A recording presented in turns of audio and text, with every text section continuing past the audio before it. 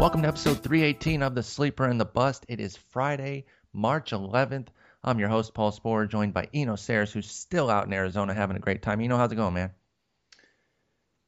Today, I must speak about baseball in a podcast. I must speak about baseball with a baseball player. I must go to a conference where they are talking about baseball. And then I must go to an event that I'm holding tonight in Arizona where we will drink and talk about baseball. Life is pretty good. That sounds like a brutal day, man. It's so tough. It's such an awful day. No, it's actually going to be a great day. Going to have a little bit of a baseball-focused day, but then taking a little bit of a break. Going to go see a comedy show tonight. The president's in town to see me, which I thought was weird, but I appreciate him coming by. He's going to be here at 1 o'clock today and make the traffic situation in Austin a living nightmare. And then tomorrow, I got a South by Southwest panel with Jonah Carey, Justine Siegel, and Ed Fang. That's awesome. What's the title of it? We are talking about, so it's a little bit NSFW. It's called Cluster Luck or Cluster Beep. And it's talking about randomness and luck in baseball. Cool. And, Jonah's talked a lot about it in his work. Ed Fang has done a lot of work with the thing called Cluster Luck, which kind of examines how things, how teams cluster their hits and, when teams are unlucky or when teams are lucky. Remember that season that St. Louis had like a 450 average with runners in scoring position? That would be the high end of Cluster Luck. And then we're going to talk about that, kind of talk about KC and if they're kind of cracking the code to luck with their high contact, great defense and bullpen model, all sorts of stuff like that. So that'll be at, I think, 12:30 tomorrow here in Austin. Really excited for that. But I got to go get my badge at some point, and that Obama thing's going to make it a bit of a nightmare. So we had to get podcasting because you do have that busy day. As I mentioned on our Wednesday show, we're going to be talking, actually, was it Monday or Wednesday? I can't remember.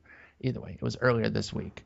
We're going to be talking about your visits to camps. You've been visiting a lot of different camps. We're going to just get some of your stories that you've had at those 4 camps, but also talk about your Tout mixed team, which we briefly mentioned at the end of last week's episode. And everyone's wondering if you threw a purposeful curveball there because you mentioned a couple players that you might take and you went a completely different route. So we'll definitely get into that later. As always, please follow us on Twitter at Sporer, at Eno Sayers, ENOSARRIS. Please rate and review the podcast on iTunes. I've been leaving you guys alone for a little bit, but you guys are still killing it, putting the reviews out there. We're a 5-star for 384 reviews, 343 of which are 5-star reviews. Please leave a comment. Let us know what you think. We greatly appreciate that on iTunes so that we can get to the very top of the rankings and feel like we're super important. But let's just dive into it. I'm very excited to hear some of the things that you've uncovered at these various camps. By the way, you mentioned Sabre seminars, obviously been going on, the Sabre Analytics panel, and you got a chance to talk to Dallas Braden, and it looked like you guys were having a great time geeking out there. I believe you're taking pictures of his grips. Give us a brief moment on how that went before we dive into Rocky's camp. It was really cool. The panel was about players and hitting and pitching analytics and sort of, what this modern state of the game is and sort of, what the players' take on it was. So they put me in between 2 players, which, some people might have seen as more hostile, but I was like, hey, this is my life right here. So, one of the things that I tried to say, and that sort of came out of it, we did sort of come to, you don't usually come to conclusions on panels like that, but we did come to some interesting areas of thought. And one of them was that I said that, players shouldn't see these things as only a tool for the front offices for them to look at players and decide who's good and who's bad, to sort of evaluate players. Players should also look at this research and think about how they can use it to better perform themselves and also how to better age and what best practices are. Mm-hmm. And that's sort of actually kind of the stuff that I'm getting at with the players. I'm talking to them about changes in performance and changes in analytics and, what's sustainable and the mechanical reasons for that, and basically trying to link mechanics to analytics. And they like that, but players are used to seeing more small sample stuff, advanced scouting type stuff. And those things I think are not as useful to the front offices. So there's kind of a disconnect there where the front offices are thinking in big samples and the players are thinking in small samples. And I do think that there is some opportunity to be had in between the two. And I've talked to a couple people in baseball about this, where we should be pushing the samples a little bit and looking for things that sort of lie in between the big sample and the small sample. And that's, I think, the kind of stuff that can come out of a collaborative process that like the Pirates have, for example, where Dan Fox is in the clubhouse talking to the players and has created a process that sort of includes the players. So that was a fun thing. Then afterwards, I have a piece that I keep. I'm trying to decide when exactly to publish it, and I'm trying to gather as much as I can about it. But I've got a really cool piece coming up next week. I'm really excited for it. That sounds great.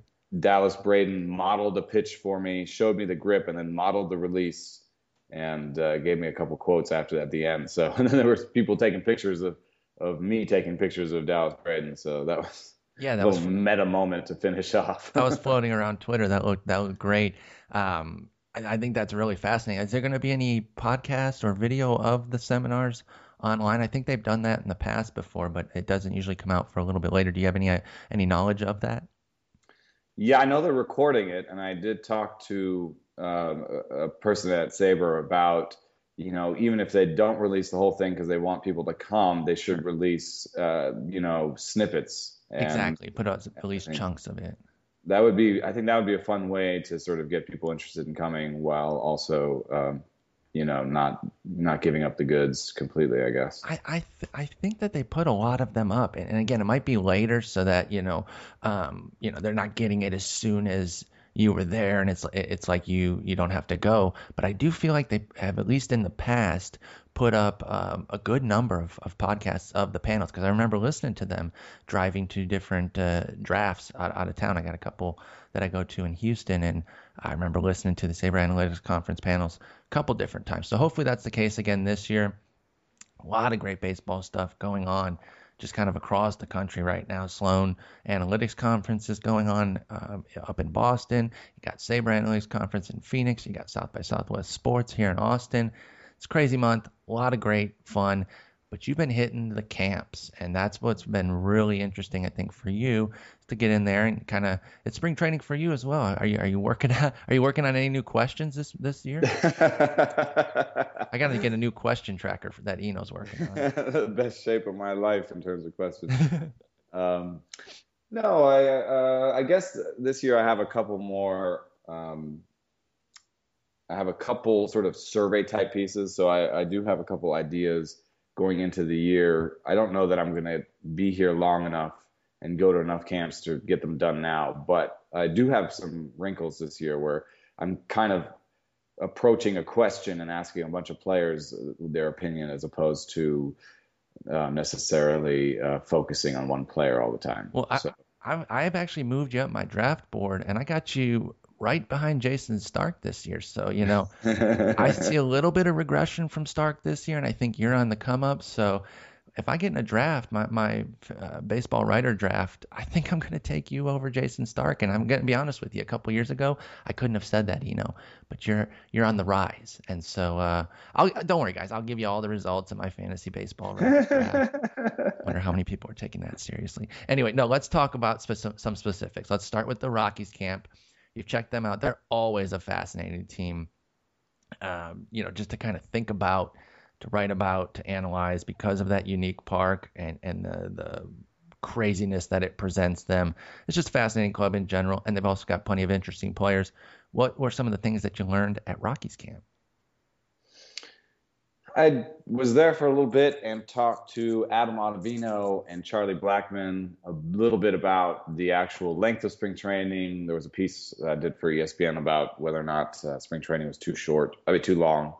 And, Charlie Blackmon said that, transitioning from crushing weights to being a baseball player does take a little bit of time, even for a position player, because traditionally people think that position players need about 2 weeks, and it's because of the starting pitchers that everyone's here for 6 weeks. And so he was talking about how, like, going from weightlifting to playing baseball, you're inevitably going to have some tweaks here or there. And the spring allows you to rest that tweak, not push it, not turn it into an injury and all that stuff. So, I think that there's something to that. And even Adam Ottavino, who thought that it was the starting pitcher's fault, thought that spring training was not too bad. He also said they make too much money off of this. There's no way that that's the thing. They're not going to cut. I'm looking at some of these crowds, and it seems like they're getting even bigger. Maybe not. Maybe they're just staying the same. But no. The Cubs broke a record with 1,331 people. Doesn't surprise me. Yeah. I mean, like I said, I keep looking at them, and I'm like, these are really strong crowds for spring training. By the way, how do you feel about spring training night games? Did we already talk about this? I don't know. They seem weird to me. They look weird. I feel like spring training games should always be in the day. Do you have an opinion on that? I think it could be shorter. I talked to Kyle Hendricks in Cubs camp, and he said that basically they have their throwing program given to them, and it's synced to the length of spring training. So if you just sent them a different throwing program, they could come in and throw. Adjust. If they could throw 3 or 4 innings in their first start, then they can ramp up, and then it wouldn't have to be so long. Sure. Joe Madden said, for evaluation purposes, I don't need spring to be this long.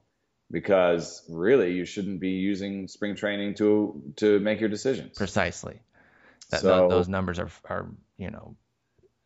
unstable anyway as a trusty meter. So I totally agree with you there. So the thing that I would say is that if you could make it 4 weeks, which is not a drastic change. I mean, the hitters are sort of used to that number anyway.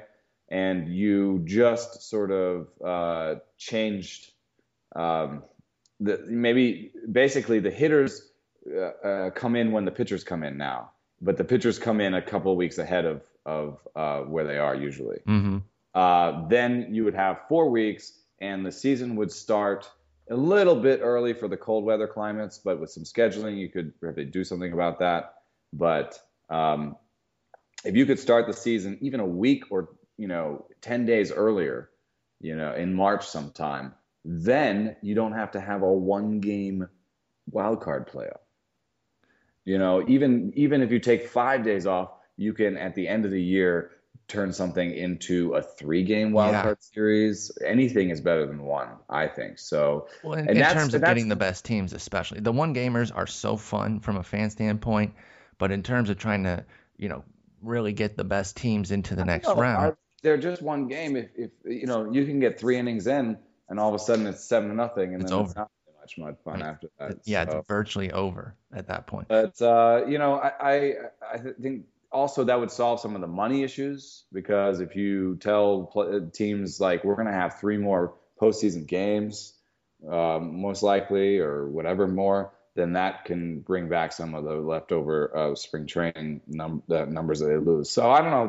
It seems possible after talking to players, but in terms of like what they said mechanically, it's more interesting for fantasy. Charlie Blackmon said that instead of coming in overweight and being more of a weightlifter, he said he worked mostly on running. Okay. So what do you think about him, by the way? Charlie Blackmon is somebody that when I look at him, I can't see how he's that different from AJ Pollock, yet he goes a decent bit away from AJ Pollock.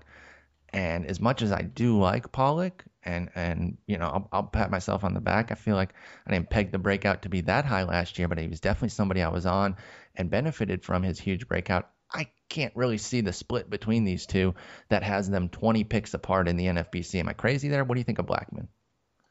Yeah, I mean, I guess people are a little bit afraid of the splits, and he does get a BABIP boost at home. Yeah, but he still plays there. He's not. I mean, if he was leaving Colorado, I guess there's some concern that he might get traded since they have been moving guys, and Charlie Blackmon's going to be 29 this year. Well, Carlos Gonzalez is obviously the has to be first, right? Yeah. So I mean, and I don't think you can play to like unless somebody is so really legitimately being talked about being traded. If you want to bump down Cargo because of that, I can understand that a little bit. but we haven't really heard many rumors about Blackmon. They did already trade Dickerson. I don't know. He's just been so good. He's not that bad against lefties. He's above average for the lefty versus lefty situation, which I think is like a 660 OPS. That's what lefties versus lefties do globally. And he's at 729, Blackmon is. The power's there for a decent amount of homers, 19 and 17 the last 2 years. And then the speed, even if he goes back to the 28 that he had in 2014, I think that's still a really great player. I don't know. I just really like Charlie Blackmon, and I don't know if I want to overpay for Pollock when I can get Blackmon, like I said, a round plus later. Yeah, I agree with you. And I'm actually, as far as spring training proclamations go, I like to hear him say that he's focusing on his legs, because I think in terms of power, he's always going to be sort of a league average guy. He's Yeah. going to hit you, 15 to 20, just depending on, how many get over the wall.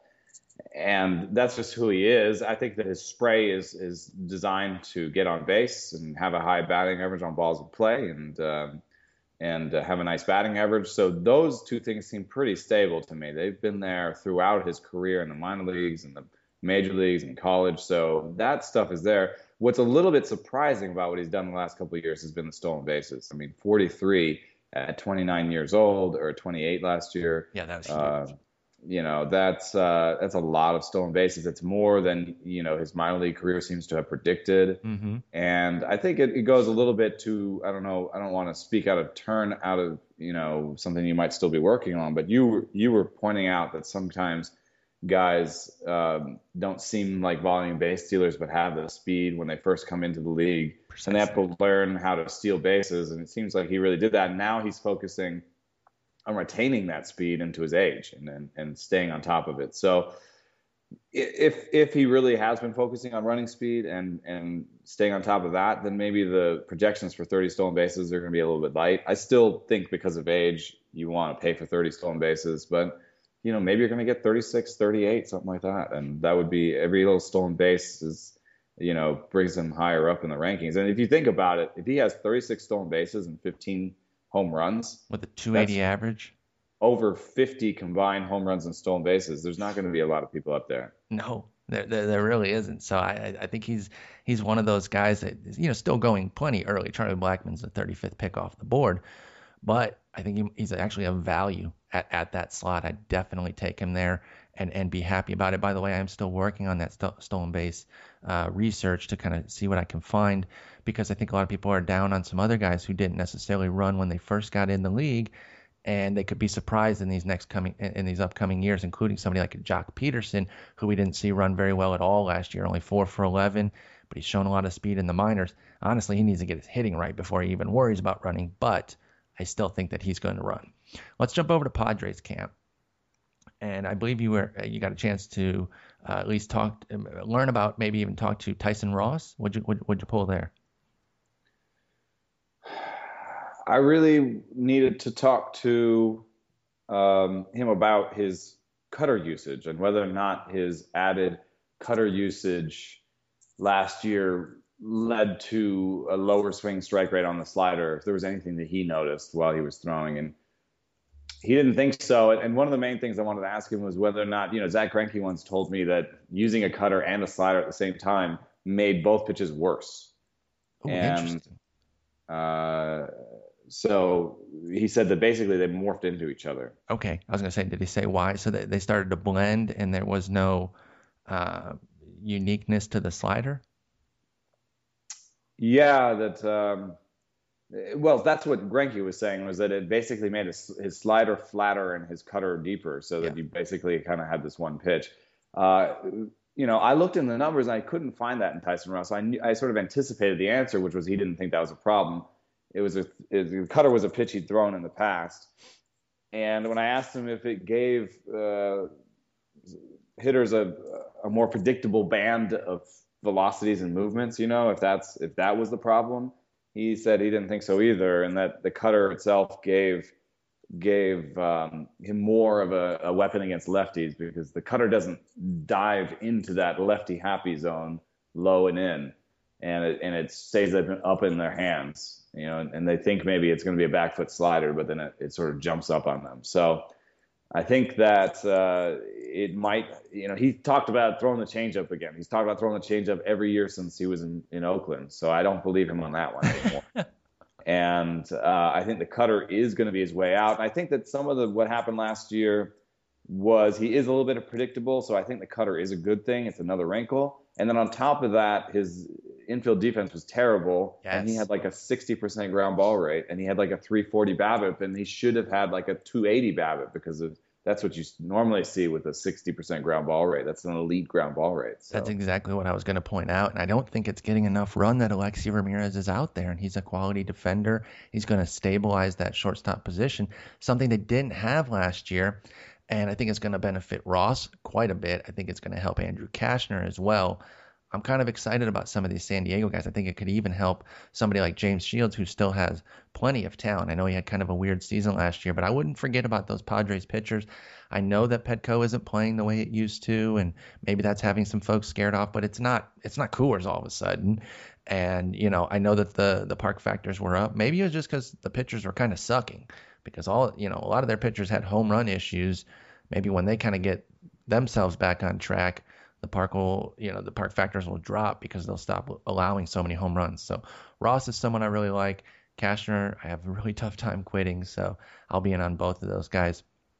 Let's jump over to probably the most exciting camp that anyone could go to. You already mentioned about their attendance records. You went to Cubs camp. Now, did you have to be restrained from Addison Russell, or did you keep it clean over there? Because I know I'd have to be. I'm not throwing shade.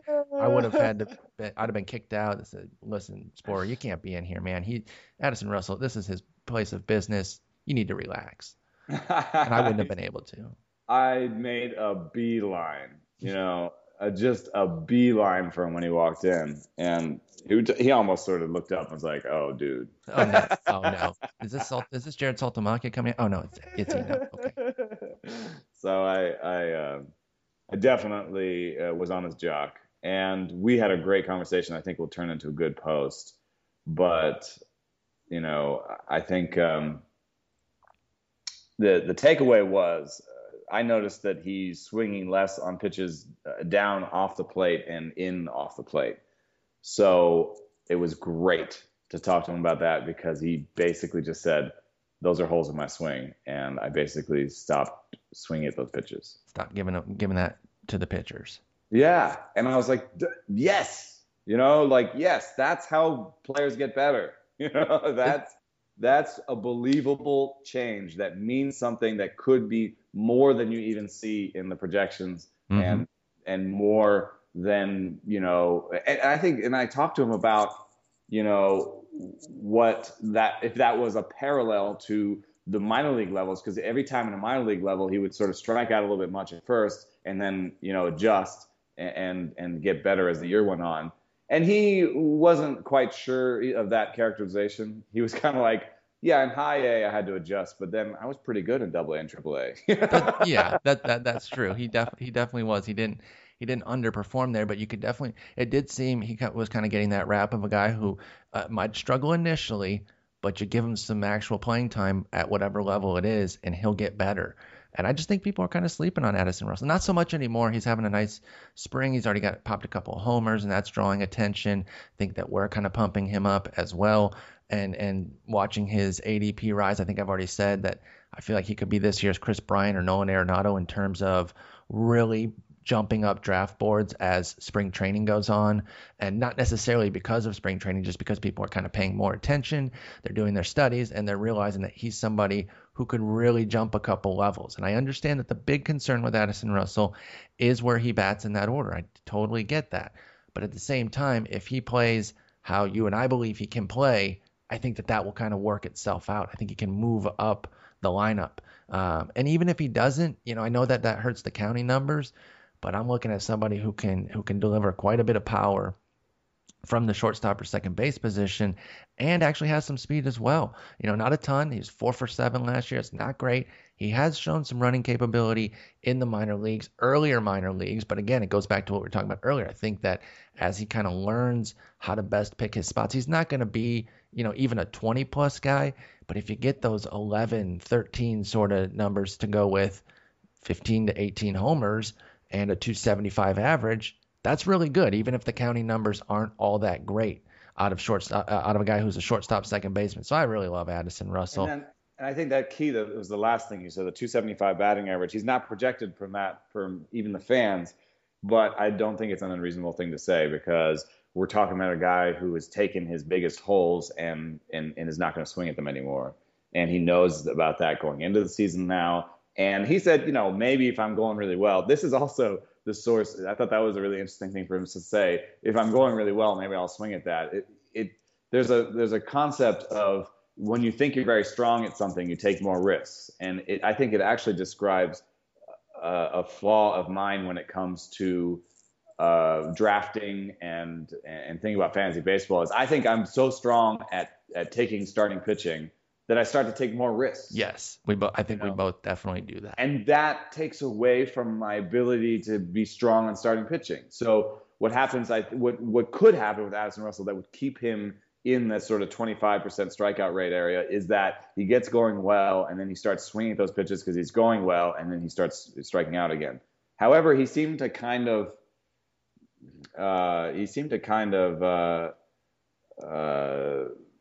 be aware of it in a way that I kind of believe that it has to be a certain kind of pitch that he anticipates more than, more his pitch than their pitch, So I really like what he's talking about. I think he could strike out.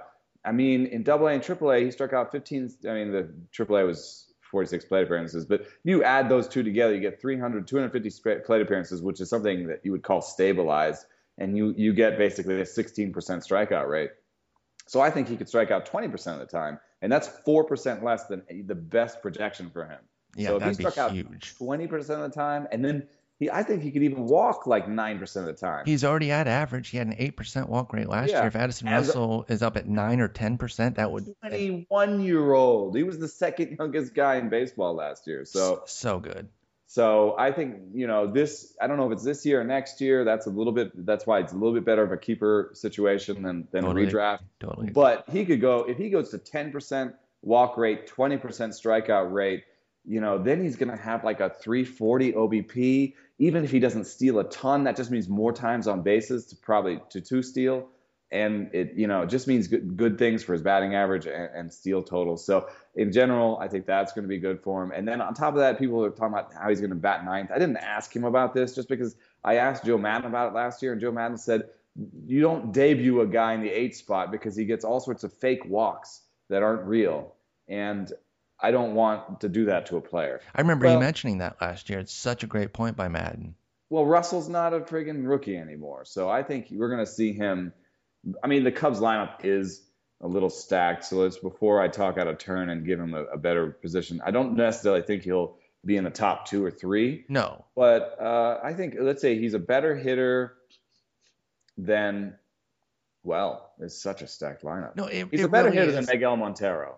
He is, sure. And I don't think it's impossible to see him being better than Schwarber this year. I know, I'm kind of lower on Schwarber than others. Schwarber's not going to be in the lineup every day. So when Soler is in the lineup, then I think Russell could bat as high up as 6. Agreed.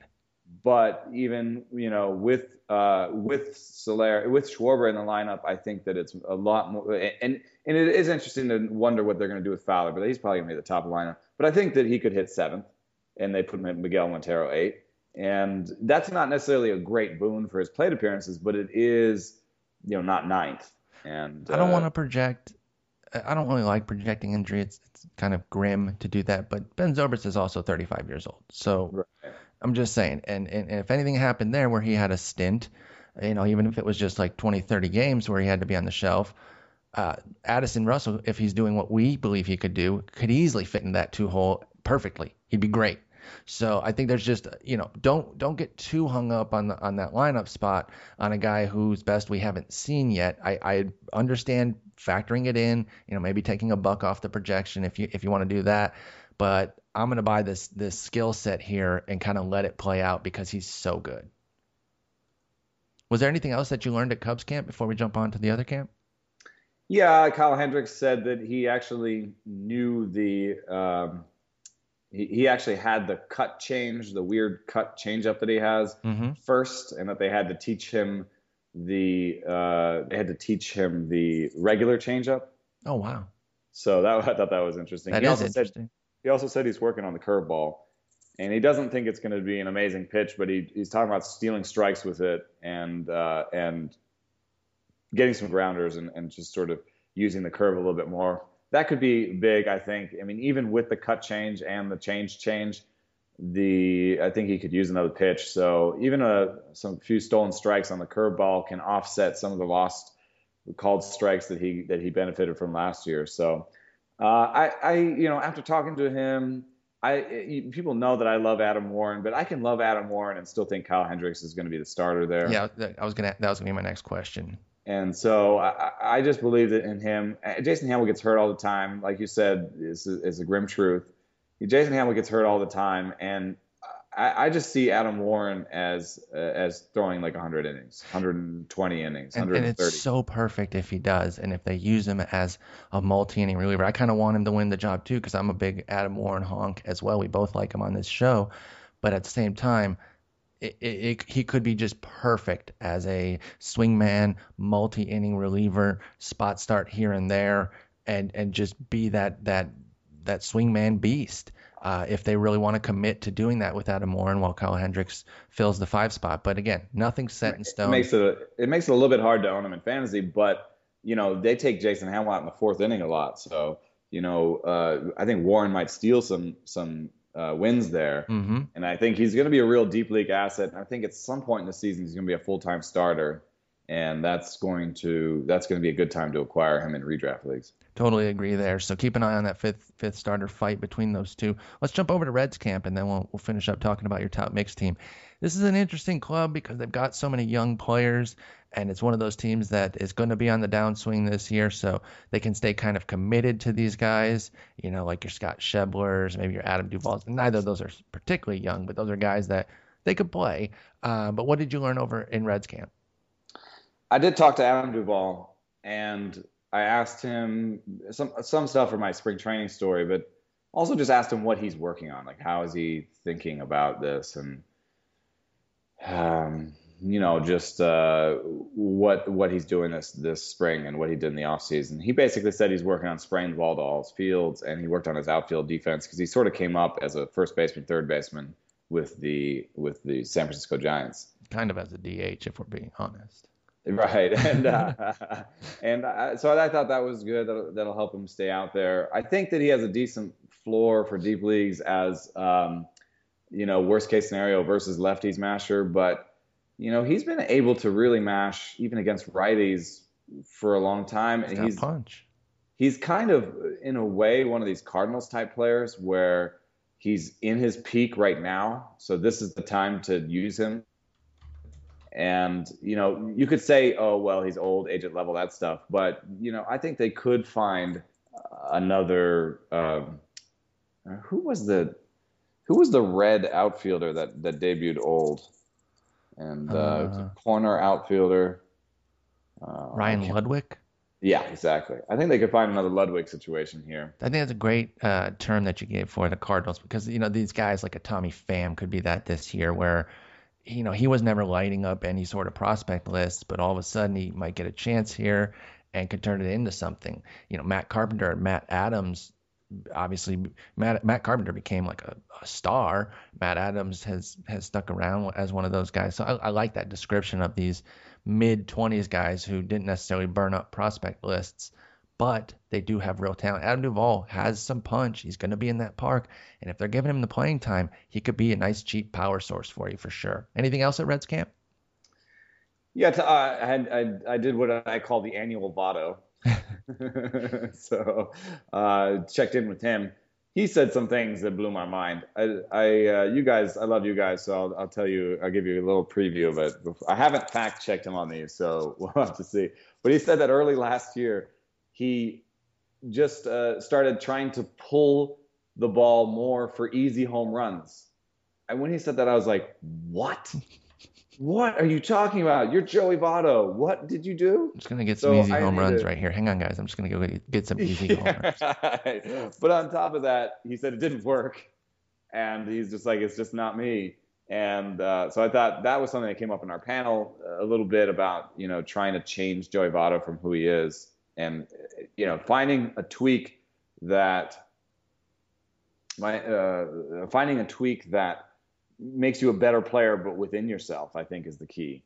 And that's a hard thing to define. It's kind of nebulous, but for Joey Votto, it means making sure his spray chart is in a certain way and working on the inside pitch. I think that's what it was. He wouldn't let me put those words in his mouth, and he didn't quite let me go that far. But I mean, he talked last year about taking the inside pitch over the shortstop, and then he told me just now about trying to pull the inside pitch for easy home runs. So the two of those things make me think that he's got a swing that's designed for the outside part of the plate. He takes it the outside. He takes it, to center field, straight center field, and he's kind of an oppo guy. So basically, he's all set on the outside part of the plate, and pitchers are trying to crowd him. Even Dallas Braden said, "I'm going to try and crowd him." That's when someone said, "How do you pitch Joey Votto?" So yeah, I think people are trying to hit him on the inside, and he's coming up with these different ways to deal with it. Pulling the ball didn't work so well, but even taking that, duck snorting that inside pitch over the shortstop, I think is something that worked for him a little bit better. And so that's an interesting thing. Then I was also asked him about comps or guys that guys in the game that he looked to for guidance and things that he's taken from other players. He was like, Martin Prado. That's interesting. And apparently, Martin Prado didn't swing at a first pitch for 3 months at some point, and he said he was just watching Martin Prado at bats. So I thought that was pretty interesting. No, So I can he definitely. had a couple other players he talked about that were like, oh yeah, duh. So anyway, that was fun. Checked in with my man DeSclafani. It's funny that I call him that, and that I've sort of put my stamp on him for this year, because our interviews aren't that great. I wouldn't call him a lug nut, but he's not the most verbose guy, and I just check in with him anyway because I think he's got something going. But I talked to him about his curveball, and he's like, yeah, I was really spinning that in there. I felt really good about the curveball late last year, and when I said you had 2 months that were sort of top 20, top 15 type months, he nodded and that's without the sort of 1.00 type ERA that you think that a pitcher would be focused on. You know what I mean? Mm-hmm. So I actually like that he knew that he was really striking everybody out and not walking them, and that was sort of the key of it. Skills were there. Without necessarily saying those words to me, he was saying, yeah. The last 2 months last year, I felt really good. The curveball was spinning in there, and what I'm working on this spring is actually doing using the changeup a little differently, and still thinking about the changeup. But now it's my fourth pitch, and that makes all the difference. So I think in a lot of ways too, because Raisel Iglesias is getting more expensive every day. I think that he really is. By the way, Iglesias. I mean, DeSclafani is provides more value with respect to draft. Exactly. Draft right now. When you compare the two, you got to go with DeSclafani at this point. I love Iglesias and I understand the upside, but I can't pay the 40th pitcher off the board. Meanwhile, 67th pitcher for DeSclafani. I'm going to sign up for that all day between those two, because I just don't see that there's a 125 pick gap between those two. But that's what exists in drafts currently with regard to DeSclafani versus Iglesias. And by the way, I know some of you probably eye roll when we really get going on Votto because of how much we love him. But, I can honestly say, even with our just affection for Votto and what he does, he's still one of the best values in fantasy. He's the 36th player off the board. And I really think that that's a great price. I understand, there's some concerns about his RBI and runs totals because of that team, but he scored 95 runs last year, and they weren't that good last year. I know they had Todd Frazier, which it was definitely better than anything they've got surrounding him this year. But even if it's 80-80, you take the pop. He does offer a handful of steals. It was 11 last year. He's been double digits before. The average is great. Obviously, in OBP leagues, he shoots up. I just don't see why you wouldn't want Joey Votto on your team. But enough about that. I know we talk about him all the time. He's just great. That's just a simple fact. But DeSclafani, of the Reds pitchers, when you're talking about which one you want, I think that's the one you want to go for based on price to upside, because I honestly feel like Raisel Iglesias is probably going to disappoint this year with how much he's costing. I'd love to be wrong, but it's hard to see a scenario. At this point, the way people are drafting Raisel Iglesias, he has to perform. There's no real margin for error for him because of the price that you're paying. So, transition air horn. Segue. Anthony DeSclafani, 15th round pick to Adam Ronis, who knew that I was going to take him. Had to know you were eyeing him. Yeah, he took him like 3 picks before I took Joe Ross, which actually I'm not complaining about. I think Joe Ross basically is his brother.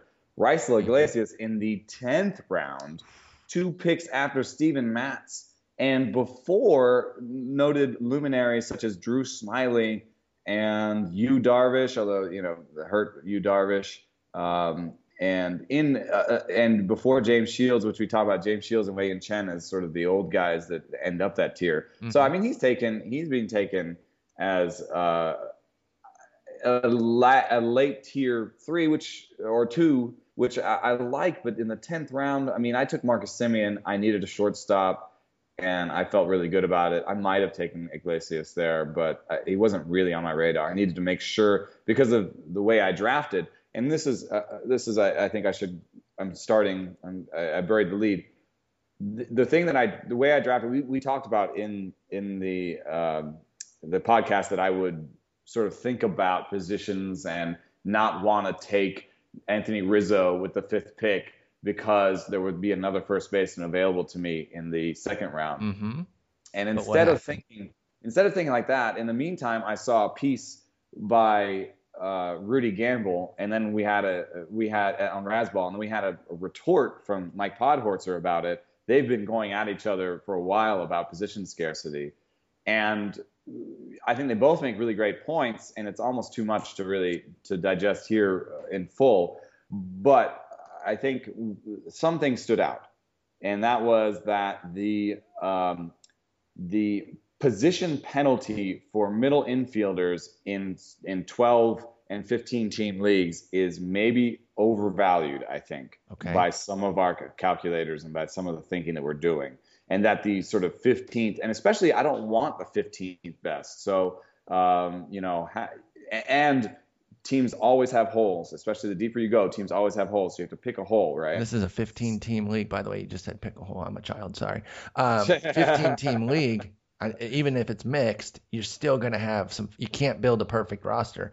Right. So basically going into this, I said, screw it. I'm taking Rizzo, Abreu, Rizzo, Encarnacion. I'm taking 2 big old sluggers. And I like the fact that Rizzo's going to add some stolen bases. Mm-hmm. I'm not going to predict another 11 or whatever, but I like that he's going to add, or did he still 17 or something crazy last year? But anyway, I'm not going to predict those numbers. I'm just going to know that he's a non-zero there. And then I think that Jose Abreu is just an amazing hitter that knows what he's doing and has adjusted multiple times and been 2 different kinds of guys. Totally agree. Over his career. So I think, that's a good sign. That's a guy who can adapt and be useful no matter what. So I didn't get Edwin. He went in the 1st round. And, I think that some of the on-roto rankings were screwing with what happened. Okay. The default. By the way, that's a great point to mention. Know what site you're playing on, and you should probably go in and check the pre-rankings, because it can give you some values, but it can also make you boost some guys up if you want to get them, because they could be sitting at the top of the queue, at a time where you're like, no, he's not supposed to go yet. But, on Roto's default or Yahoo's default has him up there and might cause you to raise your price. So you really need to do that preparation for your online drafts and have an idea of what those defaults look like. Because, again, you could lose some guys or you could forget about them if they're buried in the rankings. That's a great point. If I made a mistake, the 3rd round is an interesting one. I just had Jason Hayward as worth a ton of money in this league because it's an OBP league. Mm-hmm. And I like the fact that he gave me some steals with the power. He's basically a 5-category guy. So, a five category guy. I mean, if I think the hit tool is maybe the little bit riskiest in terms of scouting, but I think that he's got that hit tool, and this is one of the better parks he's ever played in. So great lineup too, and he's going to be near the top of it. You got two guys in the heart of one of, if not the best lineup. By the way, you went all Chicago with your first three picks, and you had another run later where you went three Yankees in a row. Yeah, that was weird, but I actually sort of noticed that, but I'm not. I don't care. I mean, it's not a head-to-head league, and it's fine. They're good stats, good players, and good ballparks. But I think just going back really quickly to Jason Heyward, I think the third round is a little bit iffy on bats. I mean, if you look at the bats here, I think most of them are reaches. Actually, Agreed. Carlos Gomez, a bit of a reach in the third round. You have to bet on the bounce back. Lorenzo Cain, a big regression candidate. And then Miguel Sano, Robinson Cano, Matt Carpenter. I mean, those bats do not scream. That screams to me, take a pitcher. And look at the pitchers that they were taken with. If you just did dollar values of all those players, those hitters are probably the lowest in the whole round, with Chris Sale, Madison Bumgarner, Fernandez, Matt Harvey, Kluber, Price, Jake Arrieta, Steven Strasburg, and Carlos Carrasco. If you you're basically lining up why I felt like maybe it was a mistake, right? Mm-hmm. So even my Jason Heyward pick might fit in those bats and be like, maybe that's a reach. What happened was I was fixated on Scherzer and Sale because I have Scherzer, Sale, and if there is a mini tier at the top, I have Scherzer, Sale, and Kershaw as definitively different from the rest of the top guys.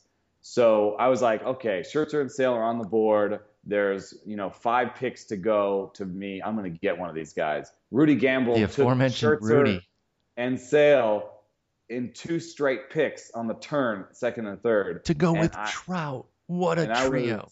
I was left holding something in my hand. So when I did that, I said, okay, I'm going in the complete other direction. I don't see any difference in the next 10 pitchers, and I'm just going to bet that one of these 10 pitchers that I like is going to be available to me in the fourth round. And I think it's true because I got Jacob deGrom, and I'll put Jacob deGrom against Matt Harvey, Jose Fernandez, Madison Bumgarner, David Price. I'll put him right in there. Bingo. No, so I didn't. Once that happened, I didn't feel like the Heyward choice was that much of a reach or a mistake, and I didn't. I wasn't sad about it in any way. I mean, when it happened, a couple people said, like, oh, well, Jason Heyward, but I don't know why they would say that though. You're talking about an OBP league for a guy who does the power and the speed. I know the power is not at the level that we've been expecting for years, and I'm a Jason Heyward honk, so let me get that out there before we go any further. But even if he does his 11, 13 homer totals that he's been doing the last couple of years, if it comes with 20 plus stolen bases and he's closer to the 293 average of 2015 than the 271 of 2014, I mean, that's a great player. He was $21 in 2014, $27 last year, only $10 in 2013, but then $26 in 2012. So 3 of the last 4 years, Jason Heyward's been a $20 or better player. By the way, I mentioned average. It's OBP. So don't even worry about the average. The OBP is going to be there, and those dollar values are probably higher. I just remembered that. So the fact that you still got deGrom, if you'd been stuck with a pitcher that you didn't really like, and they just went on a crazy tear of pitchers, which they almost did. I named all those that were in there, and my tier had 2 pitchers left on it. So there was the moment that I was a little worried. If you were stuck looking at Wainwright and Sonny Gray as your top, you might feel a little bit worse about that because they don't have kind of the complete game with the strikeouts. But you still got a total stud, honestly. And then you went 5th round Yasiel Puig. Your first 5 rounds, I mean, you're loaded up right there with everybody else. I love Cody Allen. I mentioned you went 3 New York Yankees in a row then. McCann, Tanaka, Gardner, all good values. I don't know. I really like what you did with your team here. I thought that you've come away with a team that's ready to compete. I think you got a lot of star power. I love your OBP. I mean, it's through the roof. It is through the roof. Well, and that just real quick, the last 2 pitchers in my tier were Noah Syndergaard and Felix Hernandez. I have Keuchel starting the 2nd tier, and I could have actually waited till the 5th round because Felix Hernandez went in the middle of the 5th round. So I think Felix Hernandez actually represents a little bit of an arbitrage opportunity here. Fully agree. I think some people will have Felix Hernandez as their 2nd pitcher this year. And that's sort of a ridiculous thing to say. No, So it's really great. I honestly do think that his demise really does boil down to a couple bad starts. You can't just cherry pick and pretend they don't count. I understand that, but it's just different if he'd struggled a lot more consistently to get to that 3 whatever ERA that he had. But if you take out those 2 god awful starts, the one in Boston and then I think the other one was in Houston, it's like 18 runs in 3 innings of work. If you remove those, he's at a 2.76 ERA, which is vintage Felix. So do you think he's going to have 2 historically bad starts again? Or do you think he's going to pitch more like the Felix that we've seen throughout most of last year and then the rest of his career? I happen to think it's the latter. So I'm sticking with Felix. I totally agree with you. Within regards to those upper tiers of pitching, he does represent a value, and I'm willing to take that bet on Felix Hernandez. yeah, so that was interesting to me. I could have maybe gone DeGrom Felix after waiting on pitching. So that over Yasiel Puig is something to be said for that. Except that my other thing that I wanted to do was collect stolen bases here and there near the top with power. So that's why I have Hayward, Puig, Brett Gardner, and Alex Gordon and even Kevin Kiermaier as my outfield because those guys are all going to hit more than 10 homers. Eddie Rosario. And even Eddie Rosario probably hit more than 10 homers and steal more than 10 bases for a lot of those. Maybe Gordon doesn't get there, but he's going to get me, 6 or 7, I think. So that was my other strategy. And then by loading up on OBP early, I mean, Rizzo and Hayward and Puig even and Gardner and Gordon. And getting Gordon where I did felt really great because especially in an OBP league. I thought he would get bumped up a little bit more. And no, you got him in the 13th round. Again, I like getting in that quality lineup with somebody who Jean Segura went in the same round, dude. And Alex Gordon for me was an $18 player in the calculator that I ran. So in the 13th round, you're getting an $18 guy. He was by far and away the most valuable player left on that. Although Rudy Gamble's Chris Davis was sort of those are the two guys I was looking at. But he took Chris Davis from me, so I was happy to get Alex Gordon there. And I think it really actually did a lot for my team in terms of giving me another late OBP boost. And that really allowed me to do whatever the F I wanted at the last positions. I didn't have to care about Cesar Hernandez's OBP. I didn't have to think that I don't have to wonder if Pablo Sandoval is going to get back to 340 or whatever. I just need him to hit 18 homers. I don't even care how he gets there, And Eddie Rosario, his biggest weakness now becomes and Kiermaier. Those 2 guys are just guys that fit in.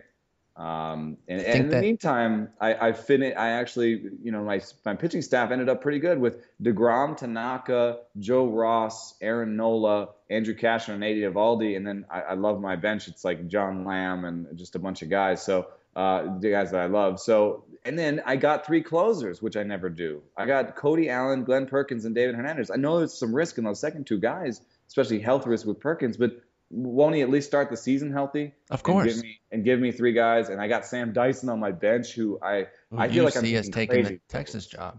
I feel like I'm taking crazy pills on Sam Dyson. Like I'm the only one that's out there on that one. But I feel like he is the closer. He could be one of those. I talk about this with like Papelbon because of his attitude, Andre Ethier because of his contract. There's guys in fantasy that a quote unquote real life thing seems to impact their fantasy value when it has no bearing on it. Like I can't stand Papelbon as a dude, but he's still a really good closer. He's going to be on a really good team. Andre Ethier's contract doesn't really matter to us because, if anything, it helps because they do want to play him because they are paying him so much. I think because Sam Dyson was against the greatest bat flip in the history of the world, maybe some people are like, screw that guy, I'm not going to take him. Sean Tollison all the way. But I think that Texas situation is a little bit more open, and you've got him handicapped. Some people also like Keone Kela a little bit more as well, but I don't know that you can make a definitive outside of Tollison, who did the job last year. The rest of that group, it's just highly skilled guys, and the playoffs happened, man. Do you guys Sam Dyson was the closer in the playoffs? He was great. I mean, and honestly, he was a huge reason that, and I know it's only 31 innings, so I don't want to overstate it, but he was a huge reason that Texas really got going. When they solidified the bullpen, that's when they took off, because it's not like that starting rotation was all that great. and it won't be this year. He's Zach Britton from the right side. He's got the same pitch as Zach Britton. He's got the velocity you expect from a closer. He's only got about average strikeout rate for a closer, but so far with a 70% ground ball rate last year, 69, nice. It's like I think he's the guy. So I felt good about getting him for my reserve rounds. And so when we talk about picking your holes, my hole, because it's not catcher, Brian McCann, Yasmani Grandal feels pretty good. Are you kidding me? That's amazing, particularly in an OBP league. I wanted to hit on that. I thought you did an amazing job at catcher with the power OBP guys. Again, you're just loaded in OBP. And the point that you mentioned about how it freed you up at the end, this is a mistake that I make sometimes in OBP leagues. I focus on the OBP throughout the entire draft. I got to back off later in the draft and take gambles because you don't need a 400 team OBP. And I feel like sometimes maybe I try to build that and it's kind of ridiculous, especially since I always take Votto. I need to open up a little bit more and say, okay, I'll take a Kiermaier. I know he's at a 298 OBP and he's probably going to play every day. And so that's going to be a dent.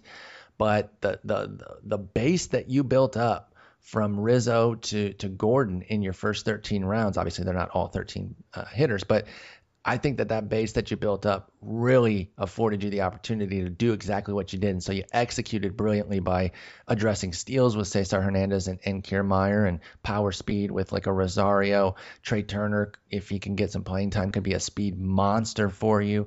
So no, I really like the way that you did that. I noticed it when you were doing it in the draft, and I was like, yep, that's exactly what I've been talking about myself needing to be able to do. Yeah, and so my hole is obviously the middle infield. But we've talked about why I like Marcus Semien, and hit a homer in spring. That's not why I like him, but actually, no, you said that. You texted me. I'll show everybody the text. You said he hit a homer in spring. I moved him on my board. He's now ahead of Xander Bogaerts for me. That's just what you said, dude. I'm just doing. I'm giving. But anyway, I felt good about getting him late. I don't think he's anywhere near the 15th shortstop. So even though I waited really long, I have him as a top 10 shortstop. So that's a good value for where I got him. And then, second base, Cesar Hernandez, I think is just being overlooked by a lot of people. He's the perfect bad team second baseman, where I think we have him projected for like 19 steals. I don't see why he doesn't steal like 30, because, that team doesn't care. Yeah, why wouldn't he just run wild? Like who's in line to even push him too? I can't think of guys who would push. That's ready. I mean, most of their best prospects are outfielders, so. I think that Cesar Hernandez is a fine guy. I mean, he had a 340 OBP last year. Of course, it was built on a big BABIP, but he has a 343 career BABIP, so we don't know yet that he's not a guy. And even his projections have him with a 320 to 330 a BABIP, mostly because he's going to push it with the legs.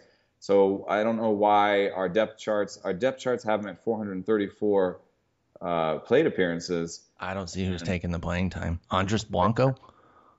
Yeah, and Andres Blanco was like a 35-year-old, That's what I'm saying. He's 32. Sorry. Yeah. But he's just a journeyman utility infielder. Who just had a good year. I don't think he's necessarily going to push Cesar Hernandez at second as much as our depth charts have him. So, yeah, I think Hernandez, they're going to give him another chance. And basically, I think what you're doing, if you're the Phillies for the full year, you're saying, can you get better with the glove? Mm-hmm. Because the projections of the glove are not good. Last year he was scratch. If he's a scratch second baseman with an average walk rate, which is what it looks like he can do, and he can keep those strikeout gains he had last year, all of a sudden you're talking about an average player that's under control, team control for a long time. So that's definitely something that's going to stick around. And he stole 19 against 5 caught stealings and 450 plate appearances. I'm predicting more like a 600 plate appearance season, which would go to like sort of a 30 stolen base thing. So even if he just sort of repeats last year with the 20 stolen bases, and yes, I picked Trey Turner as my starting middle infielder. That's a problem. He's not a starter yet, but I backed that up in the reserve rounds. And now I need to find it just to make sure. I'll tell you who it was. You got Javier Baez, Jake Lamb, Jimmy Rollins is Jimmy Rollins. And you can just put him in, and maybe he doesn't last all year, but you're honestly, it's almost like a half and half situation. You'd be fine just using Rollins until June, and then if Turner can take the job or something happens, then you just put Turner in. So again, you don't always have to plan for the full season. You can plan for chunks. And with somebody like Rollins, hey, put him in there right away. He's going to play immediately, and then we'll see how good it is. And you might end up using him most of the year if he's okay, Jimmy Rollins. But if not, Turner's somebody who could jump up and be a huge steals asset for you. He's a super fast guy. Yeah. So, and just I hear from Chicago camp that, and this is not enough for me to bump Jimmy Rollins, but it is enough for me to say maybe Jimmy Rollins can get me to Trey Turner or Javier Baez. Is that Jimmy Rollins is impressing everybody as a guy who basically it is a minor league deal. He's guaranteed 2.5 million when he gets in, but it's a minor league deal. So this is really sort of impressive to have a late 30s guy come into a team like this and show them all that he's happy to battle for this job, and he's a happy guy, and he's going to be a good clubhouse guy for them. So, just go in there and maybe have like a 300 OBP and hit me. I need like 10 homers. Basically, I need like 10, 15 homers and 15 stolen bases from that MI slot. As far as because I think that built the rest of the team so strong around it. So basically, I'm hoping to get the pace for 15 homers from Jimmy Rollins, and then the pace for 15 to 20 stolen bases from Turner later. And then Baez is just a shot in the dark who can maybe play anywhere for me if he gets in. So as much as I've never really liked Javier Baez, he has plus bat speed, and if he can do anything on the contact, then he's in. And those pitchers I was saying that I liked, Jesse Hahn, Sam Dyson, John Lamb, I love those guys, especially as reserves. I went with Cashner and Eovaldi last, and those were like, I sort of was like, well, they have great velocity, and if they figure anything out, they're in good situations. And we saw Eovaldi's new splitter last year. So anytime that you have a hole, use your reserve rounds as much as you can to build up quantity in those holes. That's why I have Hahn and Lamb, Rollins behind. And Lamb. Well, Rollins and Baez behind Trey Turner, and Jesse okay. Hahn and John Lamb behind Eovaldi and Cash. So yeah, no, and that's the perfect way to do it. You have to leverage your reserve bench. I think a lot of times people just draft the best talent, and that's not necessarily awful if there are particularly good guys. But in a league this deep, I think you have to assess your weaknesses and address them. I think at least one of Cashner or Eovaldi will pop for you in a positive way. But if not, you do have nice backups there. I think your crew is really strong. It's obviously going to depend on in-season management. This league is very tough. I was in this league. I've upgraded to tout head-to-head. So I'll be in the head-to-head league next weekend in New York City. I'm very excited about that. But, I think you got a good crew here. Really good base for OBP. I wouldn't be surprised if you end up trading a bopper at some point to address a weakness. But honestly, if things pan out the way that you hope, you might not have to make too many trades. You can maybe just work the waiver wire and build the team that way. So I'm definitely going to buy. I think I'm definitely going to buy a closer at some point with a lot of money on waiver wires, because David Hernandez already has a sort of injury issue, and Andrew Bailey's getting buzz. Yeah, and somebody could take that. I don't know if somebody will take that role to begin with, but somebody could take the role over the course of the season. He's not sort of a rock solid performance bet.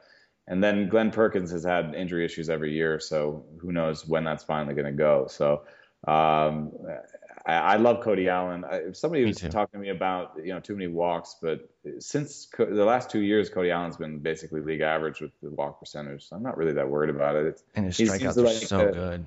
Yeah, he's a power guy. He's very much Kimbrel-esque. So I feel pretty good about that. So we'll see how this ends up. You never know, but. I kind of like the idea of, in not and only leagues, sort of, letting some of the, especially marginal mid-tier middle infielders go and just, bulk up your whole team. And yeah, you got one that you love in Semien, and then you said, we've talked about it. This second base pool, you got the two studs at the top, the two speed studs, Altuve and Gordon. And then you've got a big cluster of sameness. I guess a Cano's up there by himself. And then a big cluster of sameness. And then another cluster of lower sameness that I think Hernandez is in. And, you're going to get the speed from him. It's just not that different from what some of the other guys going around there are. And in that time when you maybe could have gotten a better name second baseman, you were taking Grandal, Gordon. I think Pablo Sandoval in the 14th round is a nice bounce back bet. Joe Ross, who we both like. Aaron Nola, I thought it was a great pickup. Honestly, I kind of like how those two interplay, Joe Ross and Aaron Nola, if you kind of smush them together. They'd be an ace's ace, man. A total stud. And yeah. So you're putting those skills together. Ross could be a big strikeout guy and maybe have a little bit of a whip issue in his sophomore year. Meanwhile, Nola, that's probably the one thing he is going to do. He's not going to walk guys. If he doesn't give up too many hits, then the whip should be good. And again, you combine those two. Ross can hopefully get the W's on Washington. Nola might be a little bit more challenged for that on Philadelphia. That's another huge thing is the interplay of your pitcher's skills. Yeah, you can just draft the best and maybe kind of work it from there, but I think the better way to do it is to put the pieces together and actually build a pitching staff that works with each other. Because I liked how you got, Cody Allen. He's that huge strikeout guy, and I'm not saying that it's not like Tanaka isn't. But Tanaka's probably not going to be a 10 strikeout per 9 kind of guy at any point to be that super frontline ace. Although I'd absolutely love Tanaka if he stays healthy. He's really good. But I love getting one of those stud closers, at least one, because of the strikeouts and ratios and the help that they can give your pitching staff. I think is underrated outside of the saves, of course. Yeah. All right, I think we'll go ahead and wrap it up here. I don't know if you're going to be getting out to a camp today or whatever. What do you got going for the weekend in Arizona? And when do you actually go back home? Hey, it's been a long trip. I've been here since last Friday, and I'm ready to go home, actually. I miss my kids, and it's almost done. But so tonight is that meetup. Tomorrow I find out if the Joey Votto Pants interview is going to be an award-winning piece. I really hope it is. I don't know if I'll get to another camp, but I've got all year to talk to players, so I feel okay about that. But I'm going to go over to the analytics conference now and have some lunch and talk to nerds. That sounds great. Just don't take Goose Gossage with you. We're gonna get out of here. I think Jason and I will be back on Sunday. You and I. Well, so when are you gonna get home? Are we gonna be back on Monday? Or are we gonna plan for Wednesday of next week? I think Monday is probably good. We want to get on the sort of Monday-Wednesday schedule as people are drafting. It would be best for next week, particularly because, like I said, I will be in New York next Friday. Week, yeah. So, but we'll keep coming. I know that whenever we have a break, you guys freak out, and I get it. You want a little bit more stability, but as we warned, March going to be a little bit more volatile. But then when we get in April, because we have drafts too. Yeah, we've got our drafts. We have to move around and take them and go to places. So hey, best of luck in your tout preparation. Thank you. And in your execution. I'm really excited. Head to head, we'll talk a little bit about it next week for sure. But head to head, it's going to be a new format. Really excited to tackle it. Really excited to hang out with all the folks in New York. Something I've never been able to do, and actually kind of my first trip to New York, where I'm actually staying. I've been in New York briefly. I think I mentioned, but I've never really stayed and had a trip in New York. So it's going to be great. And again, we will talk about that next week. Till then, have a great time in Arizona. And I'll talk to you later. Good luck on your awards. Thanks for listening.